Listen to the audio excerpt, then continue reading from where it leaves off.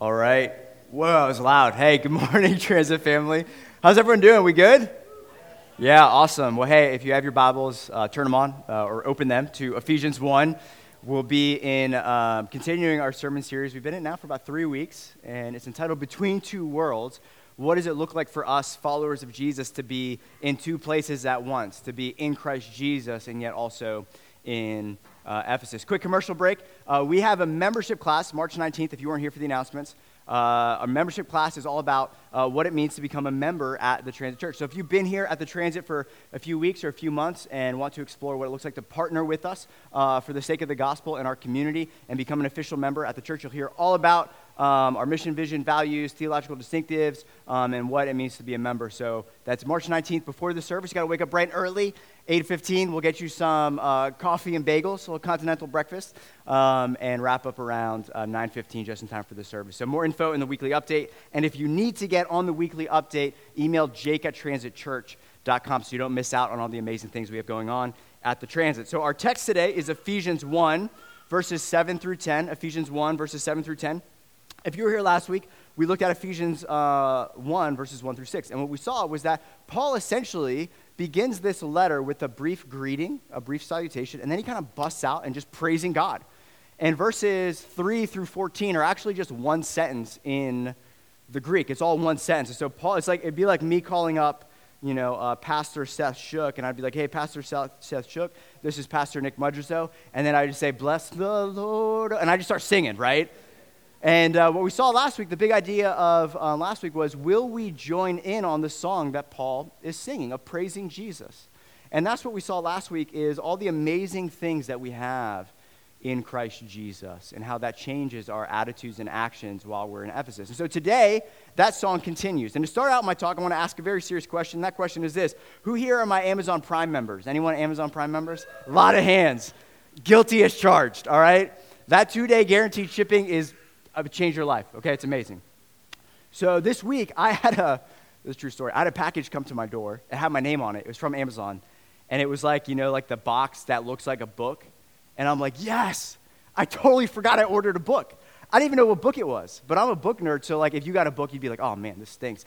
I get a book, and I'm like, this is amazing. Thank you, Jesus. Like Christmas morning, I got a book. And so I open it up, and I'm like, yes, I forgot I forgot this was mine.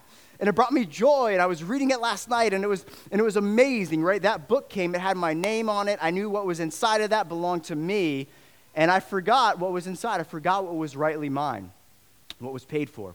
And so today we're going to continue that song, and if you've already looked at verse 7 of our text, the beginning of our text, it's the title of my sermon this morning, and it's In Him We Have. 4 words, In Him We Have. And listen, we're going to get some arts and crafts going on today, church. So you might, man, Nick, how long did you spend on this? Not that long. So these are actually my office. These are IKEA. So yeah, I just printed this out, taped this. But I think this represents everything we have in Jesus. Everything we're going to be looking at in Ephesians chapter 1 through 3, right? And the name of this box is In Him We Have. Verse 7, right? And what Paul is doing, I think, to the Ephesian church, who are probably marginalized in their society, maybe facing economic difficult situations because of their profession of faith in Christ in Ephesus and around Ephesus. And Paul's writing this from jail. He's saying, remember what is yours in Christ Jesus. Don't forget what is yours. Often we have gospel amnesia. We forget all the glory of the gospel, all the lavish grace of God that we have in Christ Jesus. So Paul is saying, he's digging into the box for the Ephesian believers in the first 14 verses. And he's pulling out these amazing gospel truths, these gospel realities. And he's saying, Jesus Christ has handed you this, Ephesian believers, this box. It's the free gift of salvation for those in Christ Jesus. And this is everything now that you possess because of what Christ has done for you. And your name is on this box. Everything inside of this box is rightly yours. And what we saw last week, he says, you're holy and blameless before him. Your sin issue has been dealt with. He's cleansing you. He's washing you. He's purifying you. And then we saw last week is Paul busts this out. He goes, every spiritual blessing, what comes in Christ Jesus, your union with Christ, every spiritual blessing in the heavenly places is yours. God the Father has not held back anything on you. In Christ Jesus, he's given you everything that he can give you. He hasn't held back on you. And then he says, oh, by the way, he's given you adoption as sons. You belong to God forever. That's irrevocable. That's eternal. That's unshakable. No one and nothing can take you from his hands. You belong to God. And if we were to say, well, Paul, is there anything else? Is that it? Or just those 3 things? And the adjectives Paul uses throughout Ephesians to talk about what we get when we get Jesus, he says in Ephesians 3 that this box is unsearchable. There's no bottom. Like if I wanted to destroy my sweet IKEA boxes, I would cut this out and say there's no bottom. It's endless, right? It's eternal. It's immeasurable. It's unsearchable. You can't find. You're going to spend an eternity in the presence of God, in the presence of the redeemed saints, remembering and recalling all these amazing things that Jesus has done for us. And so today, the three things that we're looking at, that Paul's showing the Ephesian church and is ministering to us through his word and by his spirit is this. If you're taking notes, the 3 points all start with the letter F and they end with the letter T, so to help you out. In him, in Jesus, we have freedom from tyranny, the forgiveness of our trespasses, and full restoration of all things. That's what we have in Christ Jesus. And the big idea of my talk is this, is remembering these things, recalling them to mind, that this isn't just us coming to study truths in God's word. This is how reality works. This is what it was really yours. This is really your status, your standing, your inheritance before the living God. And so remembering these things leads to rejoicing, fixing our eyes on Jesus and rejoicing in everything that we have in him. So let me read Ephesians 1, 7 through 10, and we will dive on in. In him we have redemption through his blood, the forgiveness of our trespasses, according to the riches of his grace, which he lavished upon us, and all wisdom and insight, making known to us the mystery of his will, according to his purpose, which he set forth in Christ as a plan for the fullness of time, to unite all things in him, things in heaven and things on earth. Let's pray. Father, we love you. We thank you for today. We come before you with hearts full of gratitude and rejoicing. This is a great place to be. This is a precursor to what we're going to be doing in all of eternity, the redeemed of God gathering under the banner of Jesus Christ and beholding him together and crying out in adoration for the Lamb that was slain to rescue us from our sins. So thank you for this moment. God, this is a worship gathering. Would all of us posture our hearts before you to receive what you have for each and every one of us in this room. I pray, Holy Spirit, you'd come and you'd invade our hearts and you'd search us, O Lord, where our hearts have found more joy in Ephesus than they found in you, Christ Jesus. And would you do something beautiful today? Would you lift our chins, Holy Spirit, to seek the things that are above? Get our focus in these brief few moments we have together off of all the worries and concerns of Ephesus, which is temporal and fading away. And would you fix our eyes, Jesus, on you reigning and ruling over all things? Fix our eyes on what is immeasurable, what is unsearchable, what is eternal. And that's our salvation in you, God. So come, Holy Spirit, would Jesus be magnified? Would all eyes be on him? Would I be forgotten? And would you come, Holy Spirit, and help me faithfully preach your truth and your word? And I pray, Lord, that I would be forgotten and you would be remembered this morning in all of our hearts. And everyone said, amen. All right, point number 1. In him, we have freedom from tyranny. The first thing, if you will, that the Apostle Paul kind of pulls out of the box and shows to the church is one word. And he says, in him, we have this beautiful thing. We have redemption. Redemption, right? And as we try to wrestle with a modern day definition of what that word is, there's a lot of ideas we have, right? Like, oh, a redemption story. It's like a comeback. Right? Like when the Mighty Ducks I got thrown in Mighty Ducks again, when they're behind with Iceland and they come back, and that's a redemption story, right? They got to come back. Or maybe in regards to credit card points, right? You redeem those credit card reward, or maybe you're like, hey, is Redemption a Denzel Washington movie? And, whatever. Like there's just these like, what does redemption mean? Well, in the first century, in regards to the scriptural use of the word redemption, it's crystal clear on what it meant. It connotates deliverance from slavery. It's a liberation from captivity. It's being set free from being enslaved to someone or something. And the Exodus story is kind of the preeminent example in the Old Testament scriptures of God redeeming his people from the tyranny and the oppression of Pharaoh in Egypt. God's people in the Exodus story were enslaved. They had no rights. They were kind of possessed, if you will. They were owned by Pharaoh, used for his purposes, never given a day off, had no hope at all of rescuing themselves as the status of slaves until God comes. And he calls Moses and he calls Aaron. And I love the phrase, man. Get me all fired up here. Moses and Aaron go. And what do they say? Come on, what do they say to Pharaoh? Let my people go, right? And so what's happening there is a shift of ownership. The Lord's representatives are coming. They're saying, they don't belong to you. They belong to me. They're mine. You're going to let my people go. I'm going to redeem them. I'm going to rescue them from my bondage and bring them to myself. Okay, let my people go. We'll talk more about redemption leading to relationship later on. So that's the context of the word redemption. It's being delivered from bondage and slavery. And what we see is that this was the commission. This was the modus operandi of the promised Messiah. The promised Messiah was coming to liberate God's people from their oppression. Luke 4, verses will be on the screen. Jesus is in his hometown, Nazareth, and he's reading from the scroll of Isaiah. And he's reading from Isaiah, what we know to be Isaiah 61.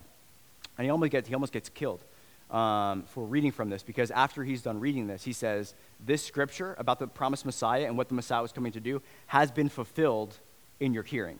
He's basically saying, you're looking at the Messiah. The day has come. This moment has come. And this is what the text says in Luke 4, 16 through 19. And Jesus came to Nazareth, where he had been brought up. And as was his custom, he went to the synagogue on the Sabbath day. And he stood up to read. And the scroll of the prophet Isaiah was given to him. And he unrolled the scroll and found the place where it was written, the Spirit of the Lord is upon me. That's what it means to be the Messiah. Christ is the New Testament word for the Old Testament word Messiah. And what Christ and Messiah means is the anointed one. The one anointed by the Holy Spirit. Jesus was anointed at his baptism. That's when his ministry began, when the Holy Spirit descended like a dove at his baptism, and then boom, spearheaded his ministry. The Spirit of the Lord is upon me, has anointed me, because he has anointed me to proclaim good news to the poor. Watch this. He has sent me to proclaim liberty to the captives and recovering of sight to the blind, to set at liberty those who are oppressed, and to proclaim the year of the Lord's favor. And so the question that we need to ask is, okay, well, the Messiah was coming to liberate people from oppression. But what we know to be true is that God's people, the Israelites, were under the tyranny of Rome. They were oppressed by Rome. And during Jesus' ministry, and even after his death, his resurrection, and his ascension, Rome was still oppressing God's people, the Israelites. So clearly, the liberation, the redemption that Jesus is talking about here is not a physical redemption, but a spiritual redemption, that Jesus Christ, the Messiah, was anointed by the Holy Spirit to liberate humanity from the tyranny, the oppression of sin and death and the devil. Scripture makes clear that outside of a saving relationship with Jesus Christ, all of us are a slave to sin.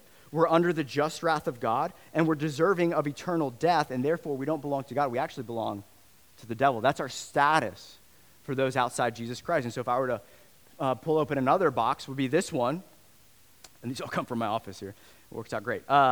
In him, in sin, this is what we have. So outside of Christ, what we have is actually, if you imagine this is a jail cell that you're in, and you're, instead of under the grace of God, you and I are under God's wrath. Ephesians 2, we'll talk about that in a few weeks. We're children of wrath. We're under the wrath of God. And therefore, we're separated from God. We actually don't have peace with God. Paul starts his letter saying grace and peace to you. And that grace and peace is for those in Christ Jesus. If you're outside of Christ Jesus, instead of grace, you have wrath. Instead of peace, you have hostility between you and God. Why? Because we are sinners. We're in our sin. We have transgressed and turned our backs on our Creator and our Lord. Whether that's through deliberate evil, right? Or whether that's through just flippant dismissal.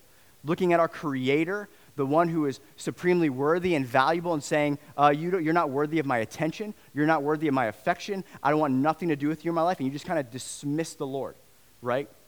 We're going to talk more about that here. I'm getting ahead of myself in a little bit.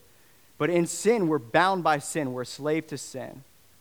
We stand condemned before a holy and just God for our transgressions. And therefore, we don't have the hope that we belong to God. We belong to the devil. The devil makes rightful claim on us. We're eternally set. Then the punishment of our transgressions is separation from God forever. And Romans 1, it talks about God's just judgment on our sins is just handing us over for what we want, saying if you don't want God, you actually don't get God, you get sin, if that's what you want. But the beautiful news for everyone here today is that the choice is before you of what you want.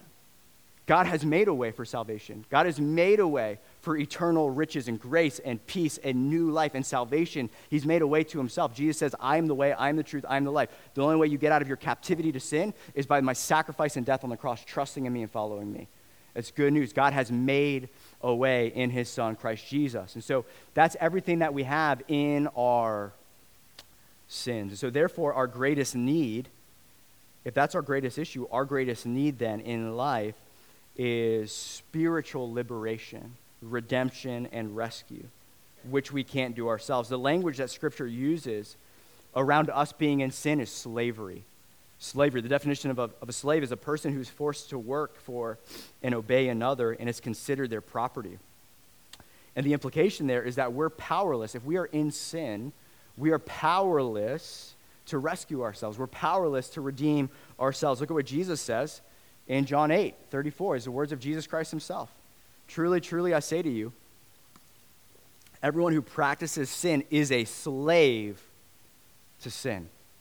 And then Romans 6:6, we know that our old self was crucified with him in order that the body of sin might be brought to nothing, so that we would no longer be what? Be enslaved to sin. And so the tyranny of our sin, we're all sinners by nature and choice. We've all fallen short of the glory of God. We've transgressed God's perfect law, and we've fallen short of living to his glory and living to worship him, and we've actually worshiped the devil. If obeying God's commandments is worshiping him, then disobeying God's commands, and the flip side is worshiping the devil. I heard a pastor recently say that complaining is the devil's praise music. And I was like, oh, dang, oh, man. And I hope that did that for you, too.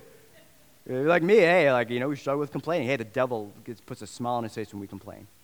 Because if gratitude and adoration and rejoicing in God is how we praise him, well, then the flip side, right? There's only two kind of kings, the prince of the power of the air and the King of Kings who's seated above him and has conquered him. And so this tyranny of sin in our lives manifests in two ways. Primarily, for the sake of our time, we could spend a whole sermon series on this topic, but debt and dominion. This is how the tyranny of sin enslaves us, debt and dominion. So let's talk about debt. If sin is slapping the thrice holy God in the face, if you will, our sin, which we all, guilty as charged, all of us have done. God has revealed himself, that he exists, and for some of us who maybe have heard the gospel and have read his laws, and when even in the light of that knowledge, we still willfully turn from God, turn our backs to God and say, my will be done, not your will be done. A debt is incurred, a debt, a massive eternal debt. And you might be saying, how is that just? I only live, a few decades here on earth, but then I get eternally punished. How is that just punishment, eternal separation from God for my sins here on earth? Well, let me put it to you this way. If you go into that parking lot right now, there's a 2008 Toyota Highlander. And if you take your keys and you write the alphabet, okay, on my car with your keys, A, B, C, D, E, F, G, all the way around, and I walk out to see my car and see you did that, I'd be like, hey, no big deal, man. All good. Kind of did me a favor. I can teach my kids the alphabet now in my car. Just make sure you cross that T, you missed the I there, the dot on the I, not a big deal. But man, if your boy's rolling in like a $500,000 yellow Lamborghini with the doors that go like that, and you have the audacity to key that car, well, you just incurred a massive debt that you probably can't pay back, right? And so it's not just what you do, but it's who you do it against. Yeah, that's the thing. Yeah, you all understand that now. My '08 Highlander, not a big deal. Flippant, there's not value, but God is of supreme worth and value. He is what is most immensely valuable. That's why he always points us to himself. There's nowhere else he can point us to for life and joy. He's created us, so therefore he owns us. He makes rightful claim on us, and he created it for himself to be in relationship with himself. And we all have gone astray and said, we don't want a relationship with you. We want to do our own thing. That's like taking the keys to the yellow Lamborghini. And that incurs a debt, and God is a God of justice. He wouldn't be a God of love if he just swept sin under the rug. He is a God of justice, and I heard this said recently that every single sin that humanity has ever committed will be fully and perfectly judged by God. Every sin. If God is a perfect judge and he is omniscient, every sin committed against him, which every sin is committed ultimately against him, will be judged fully and perfectly because he is a perfect and righteous judge. And so therefore, in order to satisfy that demand of justice, your sins and mine can either be credited to Christ's account or we will have to stand and give an account to God for our own sins. But you hear me this, when we understand that, sin's big, it's sins in thought, sins in our heart. Read the Sermon on the Mount. Jesus says it's not just about external actions, it's about what's happening here, what's happening here. You and I cry out and say, have mercy on me, oh God, a sinner. I need forgiveness. I need grace. And so God is perfect and just, and in Christ Jesus, he has perfectly satisfied. He's paid off our debt. He's provided something for us that we can never do ourselves. But the second thing, so that's debt. We've all incurred a crushing debt that we can never pay off. And the second one is dominion. That outside of the new birth of the Holy Spirit, the regeneration of the Holy Spirit, the filling of the Holy Spirit at salvation, we are enslaved to obey the passions of our flesh. We're powerless to choose to love God, to follow his commandments. And we're a slave to these passions. We actually can't break. You need God to follow God. And so what we do is we live our lives pulling hell into our lives rather than pulling down the presence of heaven. So if we're in sin, we're outside of God. We're not filled with the Spirit. But if we're in Christ Jesus, we're going to talk about this next week, we're given the promise of the Holy Spirit. And now we have the fruits of the Spirit, peace and love and joy and now self-control. And now in Christ Jesus, it says in Romans 6, sin no longer has dominion over us, but we have dominion over our sinful passions. The fight still battles, but we now battle sin, the power of it from the high ground. It doesn't have dominion over us. We have dominion over it. So the beautiful news that the Messiah came to do, Jesus did, is he came to give us freedom from the tyranny of the debt of sin, the dominion of sin, and the damnation that sin brings. And the way he did this was through his death on the cross, which leads me to my second point. In him we have the forgiveness of our trespasses. In him we have the forgiveness of our trespasses. Verse 7 says, in him we have redemption through his blood, the forgiveness of our trespasses. So if we were to ask Paul, hey Paul, how did this redemption come about that you're talking about? This liberation from slavery, and Paul would say, through his blood. Through the blood of Jesus. Well, what does that mean? Well, the blood of Jesus is Paul's shorthand for talking about Jesus' perfect life and perfect sacrifice on the cross for our sins. So when you hear blood, it's Paul's shorthand. It's kind of him footnoting the person and work of Jesus Christ, his atoning death on the cross for our sins. So then it leads to a follow-up question. How does Jesus' death on the cross redeem and rescue us from our slavery to sin? And I'm sure if you've been in the church, you've heard the word redemption used almost simultaneously with the word ransom. But they're actually different things. So redemption is the act of delivering someone from bondage and slavery, but ransom is the price you pay to make that happen. So ransom is the price that's paid to make that happen. So in kind of ancient Near Eastern culture, if, say, I went into a ton of debt against somebody, like millions upon millions of dollars that there was no way I could pay off, I would become an indentured servant to that person, meaning this, that out of kind of the time-wage ratio, and until with my time in service to you as my master and I'm your bondservant, I will be a slave to you for 30 years, and we'll both agree that after 30 years, I've officially paid back what I owe. So the only way for me to get debt-free and get redeemed from that status of being a slave is either I work my fingers to the bone and pay off my crushing debt, or someone takes it upon themselves and say, hey, that one belongs to me, let my people go. I'm going to pay the price of his redemption. Put it a different way, anyone here live in North Springfield? Anyone here know Lake Accotink? Been to Lake Accotink? A few of you all? Okay. I live in North Springfield. There's this beautiful, massive lake in the middle of North Springfield. It's amazing. We were there yesterday. It was beautiful. And there's all these signs around North Springfield, these like real estate signs. It says, save Lake Accotink.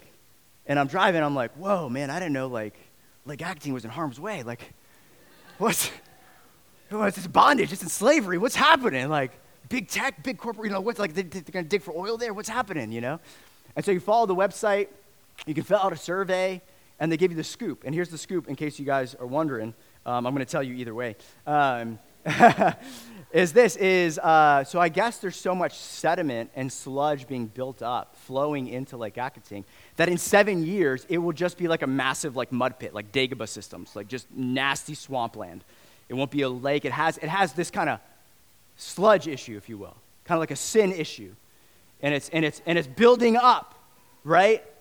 And it needs to be saved, otherwise it will cease to exist. There's a consequence for that sludge issue, and it's eventually going to lead to its destruction. And so you go on the survey, and they survey all the people in the community, and I filled out this survey. And you want to know the price tag? There's a ransom to redeem Lake Accotink from its bondage. Take a wild guess at what the estimate is of Fairfax County tax dollars to redeem that, to ransom Lake Accotink. 30 mil? 60? Keep going. 100? $500 million! Yes, it's what I said. I was like, sorry, Lake Accotink, you're getting caught. Skate park, playground, like, you're toast. Ain't nobody got time for that. $500 million? Dredging up all that stuff, right? That's a crushing debt. And when it comes to our sin issue, given the scope and the weightiness of the issue and the cost of the debt, you and I, with our sin issue, it'd be like us being in the middle of Lake Accotink with a kid's beach shovel trying to shovel out the sludge to pay off our debt of sin that we've incurred against God. We need someone to come and pay our ransom. That's why it's through the blood of Jesus, his payment on our behalf, his perfect payment, paid in full, which actually clears our debt. And Jesus says, that one belongs to me. Yes, that one with all the sludge issues, you bring all that on me. And not only that, the beautiful thing is he doesn't just buy it and save us, but then there's a transfer of ownership, right? Where right now, Lake Accotink has, no offense to Fairfax County government employees, but he's not in good hands because Fairfax County doesn't want to take care of Lake Accotink. It's a bad master. But then a new master comes, say Jeff Bezos comes along and says, I want that lake. He pays that ransom, and now, all of a sudden, we have a brand new lake with some Amazon money coming its way to recreate it, to renew it, to spice it up a little bit, right? And so with redemption, how redemption comes about is through ransom. And that's everything we sang about here, is my debt of sin. Every sin I've committed against God has been fully tried, has been paid for in full on the cross, never to be retried again. This is what Jesus has done for you and I. He's looked at you and I, like I look at Lake Accotink and I say, not worth it. Not worth $500 million. Jesus Christ looks at you and I in our sin issue, our debt of sin, and he looks at you and I, this is the gospel, for God so loved the world, he gave his only son, he says, worth my life. Worth my life. Absorbing the wrath of God, embracing that forsakenness on your behalf to give you the chance to be in relationship with him. And this is the good news of the gospel. It's not just what we are redeemed from, but who we're redeemed to. And this is what, in this language of redemption and ransom, this is what the gospel clearly articulates. 1 Corinthians 6, 19 through 20 says this, or do you not know that your body is a temple of the Holy Spirit within you, whom you have from God? Watch this. You are not your own. You were bought with a price. Jesus Christ, the Lamb of God slain for you. So glorify God in your body. So live as a living sacrifice to God. Make it your aim to please the one who purchased you, who did what you could never do yourself, set you free from the tyranny of sin by forgiving you of your trespasses. Colossians 1, 13 through 14, watch this. In sin, we belong to the devil forever, but watch this, Colossians 1, 13 through 14. He has delivered us, he has redeemed us from the domain of darkness, and okay, not just that, that's great news, but then watch this, even better news, and transferred us into the kingdom of his beloved Son, in whom we have redemption, the forgiveness of our sins. Redemption coming about through the forgiveness of our sins, our debt being cleared and being purchased, that price being paid, so now that we are owned by God, he becomes our master, which Romans 6:22 says. But now that you have been set free from sin, see, we've been set free from sin, but now we've become slaves of God. But listen, a God who's compassionate, a God who's slow to anger, a God who's abounding in steadfast love and mercy, a God who's lavished his grace upon us in his Son. And the fruit you get leads to sanctification, and its end is eternal life. And so before I move on to my third point, during our men's Bible study this week, men's Bible study, 6 a.m. every Wednesday in that room of the church, open invite to all the dudes here. And what we do is we dive into the sermon text that will be preached coming up. And so this Wednesday, somebody mentioned the song we sang the week before of I'm no longer a slave to fear, I am a child of God. That's Romans 8:15, by the way. That worship song is based on a Bible verse, Romans 8:15. And that if you sang that, one of my favorite songs. I'm no longer a slave. But then it begs the question, well, wait, I thought I was a slave to sin. Isn't like fear kind of like emotionalism? Like, shouldn't we be like true to like what the gospel says? Like, I'm a slave to sin. It's like, okay, well, it's Romans 8:15, so everyone relax. But the implication of the fact that we now belong to God is this, right? Is I'm no longer a slave to fear. Fear of what? Fear of the tyranny of the devil. He is a conquered foe now. That my former master, the devil, is now the footstool of my new king, who's seated above every ruler, authority, power, and I mean, devil you can't touch this. MC Hammer, right? I'm positionally, I mean, we'll talk about Ephesians 6, and we'll talk about spiritual warfare when we get there, but positionally, devil can't make any claim to me. Devil can't change my identity. Devil can't say I'm in sin anymore. I'm not in sin. I'm in Christ Jesus. Devil can't condemn me. There's no condemnation for those who are in Christ Jesus. Romans 8:1. The devil, he's a cruel master. I have a kind, compassionate master who's got scars on his hands and on his feet to prove his love for me, his sacrificial love for me, and to prove the payment, like Jess was saying with her call to worship this morning. It is finished. It's been paid in full, right? So I'm no longer under the tyranny of the devil. I'm no longer under the fear of death, the fear of the devil, but also the fear of death. What used to crush me, what happens after you die, or I'm so nervous and all these things. No, I have a good Father who called me before the foundation of the world. He's prepared in advance good works for me to walk in. I'm practically immortal until my earthly assignment is over. And so now for the believer, death is gain, not to be feared in Christ Jesus. Because why? Because our King Jesus, who we are in union with, has gone before us. In his death and his resurrection, 1 Corinthians 15 says, is the first fruits. When you'd ingather a harvest, the first ingathering would be the sign of what the rest of the harvest would look like. And Jesus' resurrection is the first fruits for all of our resurrections. So you want to know what's going to happen, how it's going to play out? Well, study the Gospels. What happened? Jesus rose again in a glorified body. You're going to rise again in a glorified body. So death now, I'm free from the tyranny of the devil, fear of the devil. I'm free from the tyranny of death. And also I'm free from being, the ever having God demand repayment for my sins. I'm free from that crushing debt of sin.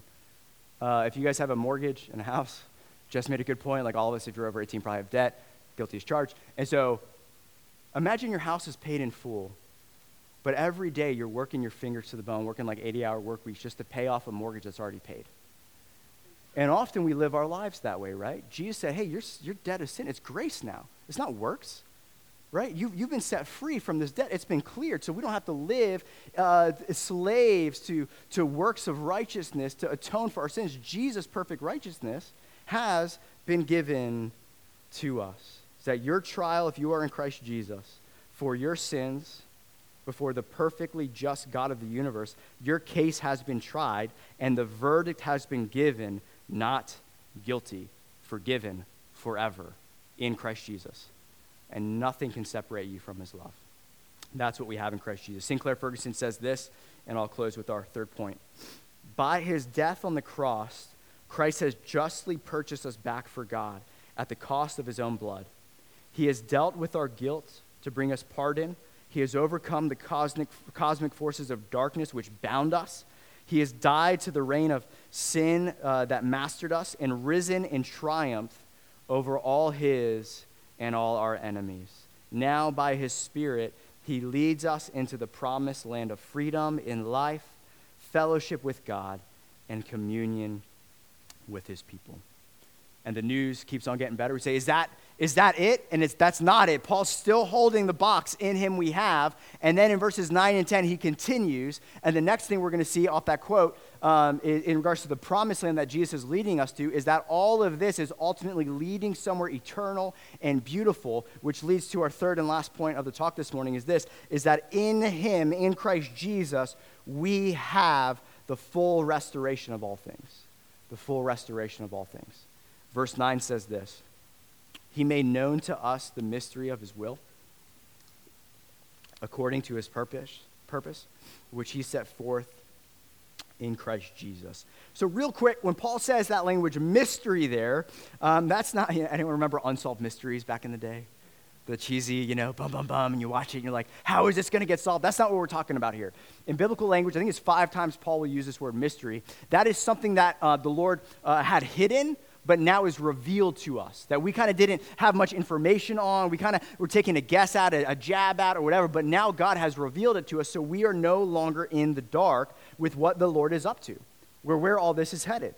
In God's grace to us, and the abundance of his wisdom and his grace to us, we now know what he's done in Christ Jesus, what he's doing in Christ Jesus, and where all of this is headed in Christ Jesus. He's completely revealed all of it to us in his word. We're no longer in the dark. And so that begs the question, well, where is this headed? What is the plan? And the beautiful news is that God has a plan. This is all headed somewhere.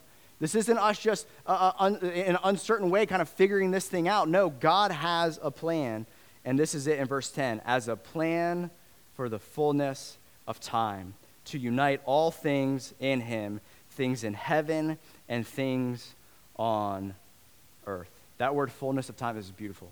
That word fullness of time is that moment when time kind of crashes into eternity.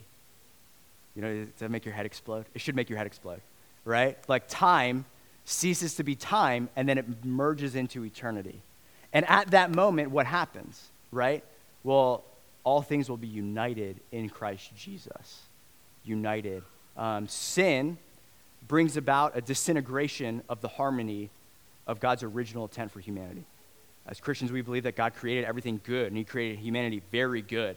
And when you look at the news and what's happening globally, you go, it ain't good and it ain't very good, right? Like we need help. We need redemption. We need restoration. Something's not right. And inside all of us is this ache, this longing where we know things are not the way they ought to be. There isn't harmony. There isn't peace. There isn't shalom. There isn't harmony between man and God and man with each other, and also man with creation, right? Natural disasters, floods, pestilence, earthquakes, right? And the beautiful work of Jesus is, yes, it is the forgiveness of sins for salvation. But more than that, it's cosmic in its redemption, that all of creation will be redeemed from the curse of sin. And the picture we get in Isaiah 11 is beautiful. I love this picture.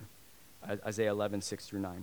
Watch this, the harmony between creation that Jesus is bringing about, uniting all things. That word unite is that which was divided, that which was disintegrated by sin. Jesus has dealt with that sin issue, and in the fullness of time will fully deal with that sin issue and then consummate and usher in this new kingdom of unity and harmony and peace with God and man with each other, and man with creation. The wolf shall dwell with the lamb, and the leopard shall lie down with the young goat, and the calf and the lion, and even the Kobe beef calf together. The lion won't be licking his chops, basically, the fattened calf. And a little child shall lead them. Now that is like some beautiful Isaiah prophetic stuff right there, right? I mean, look at that picture. You got Mufasa, a lion, massive lion, big mane, and then you got this fat ribeye-looking calf that you want to eat and all this stuff. But they're all hanging out, and then you have a little toddler, a little kid playing fetch with the lion, right? Come on, lion. Maybe riding on his mane, you know? That's the picture we get, and then it continues. It's amazing. The cow and the bear shall graze. Their young shall lie down together. Like when you read this, does not your heart just long for this? Ache for this? No more fear. No more threat to your physical safety, to the safety of your kids. And the lion shall eat straw like the ox. Sorry, lion, you're going vegan. The nursing child shall play over the hole of the cobra, and the weaned child shall put his hand on the adder's den. I'm a parent of 3 kids. My kids just like, hey, tossing snakes to each other and hanging out. You know, it's terrifying, but that's what it says. They shall not hurt or destroy in all my holy mountain. Why? Why? For the earth shall be full of the knowledge of the Lord of Jesus Christ and the work he's done. As the waters cover the sea, the knowledge of the reign of Jesus, his righteousness, his peace will be reigning over the new heavens and the earth, and this is what awaits us. So that means no more Advil for you and me. There's some achy hips and knees and joints. Played some basketball yesterday with my wife. It was a big mistake. Oh, by the way, open invite, people playing basketball after church today. If you want to get your basketball on, talk to Jen, my wife. We play Stevenson's Park across the street. No more Advil, right? No more joint pain. No more cancer. No more chemo treatments. No more need for insurance, right? These are things we won't need. Won't need mace or a gun at your hip. Won't need security cameras. There's coming a day. All of that stuff, which is normal to us, the threat of death and disease and disaster, that's not our inheritance. That's not where all this is headed. It's glory. And so, band, you can come on up. And yes, I will keep you for 30 minutes up here. Just kidding. it begs the question, how does God revealing this plan and all wisdom and insight to us, like our text says, how does God revealing the mystery of his will, a full restoration of all creation in his son, change our lives today? It changes everything. It changes everything. Because I don't know about you, but since 2020, and especially now 2023, when I pull up the news, because you got news junkies out there, you want to stay informed, watch the news, you pull up the news and you kind of do that emoji where you're like looking with one eye, terrified of what you're going to see, right? What's going to happen is the refrain when you're reading the news. It's just me, maybe, right? Fanning into flame some fear, unnecessary fear of what's going to happen. Believer in the Lord Jesus, hear this. The grace of God to you in Christ Jesus, he's already revealed what's happening. Isaiah 6 is what's going to happen. The end of Revelation, the marriage supper of the Lamb, that's what's happening to us.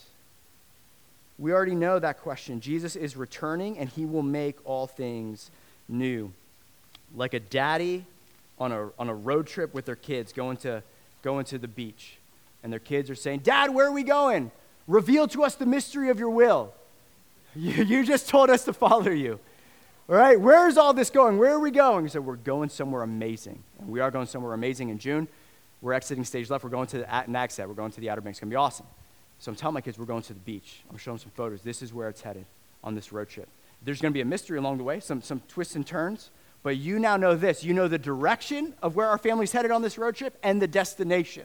And you and I know the direction and the destination of where this sin-cursed world is going. Jesus Christ is making it brand new.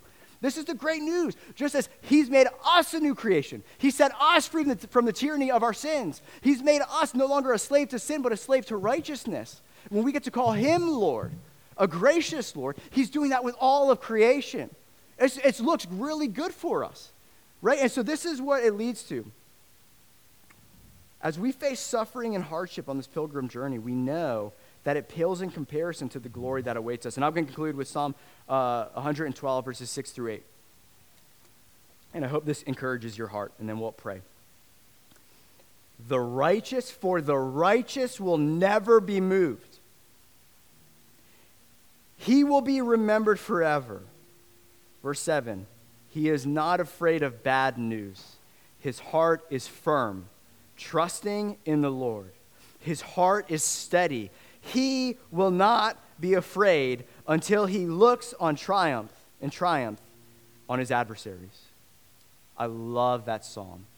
This is everything Christ Jesus gives us. In the midst of a world that is panicking with fear of what is happening, what we see in this text because of who our God is and what he's done for us and what he's revealed to us is we don't have to be afraid of bad news. Our heart is secure. Our salvation is secure. Our eternity is secure in Christ Jesus. We don't need to be moved. We don't need to be shaken because we've looked in triumph on our adversaries. The devil, the death, and the damnation of our sins has all been dealt with. Our greatest adversaries now are conquered foes so that we can live our lives from victory and towards victory, all because of what Jesus has done for us. So let's go to the Lord in prayer and prepare for the taking of communion.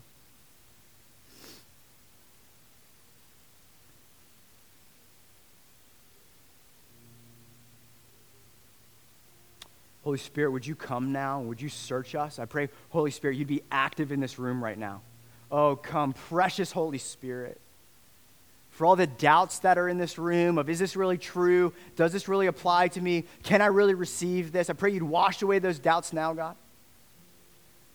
I pray that you would etch in concrete and stone in our hearts who we are in you, Christ Jesus, that it's all true, that we do belong to you, that we aren't condemned, we're under grace, we're not under wrath, you're not punishing us for our sins.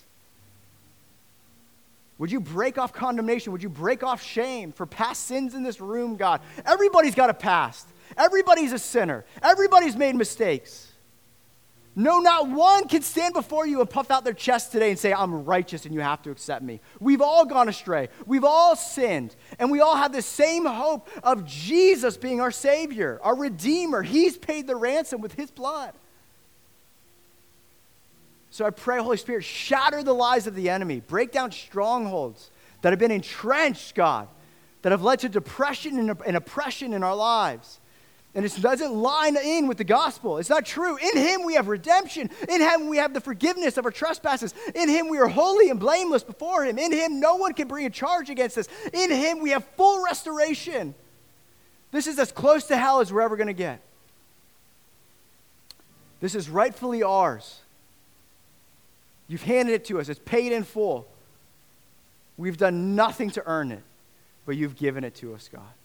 And so today, as we celebrate communion, remembering what you've done, Lord God, may it truly be a celebration, God. May it lead to rejoicing that we have in our hands your shed blood. There is no forgiveness of sins, your word says, without the shedding of blood. And what our text says, it was through his blood that we're set free. It was his sacrifice on our account. He paid it in full. He took the bill. He put it on his shoulders. And so, Lord, we praise you today. We thank you, God. Turn our hearts to you. Help us to see this. Help us to know you. Help us to love you. Help us to believe this and receive this and even feel it, Lord, where our hearts are cold, to the beauty and wonder of what it means to be in you, Lord Jesus. So we love you. We bless you and pray this in your name. Amen.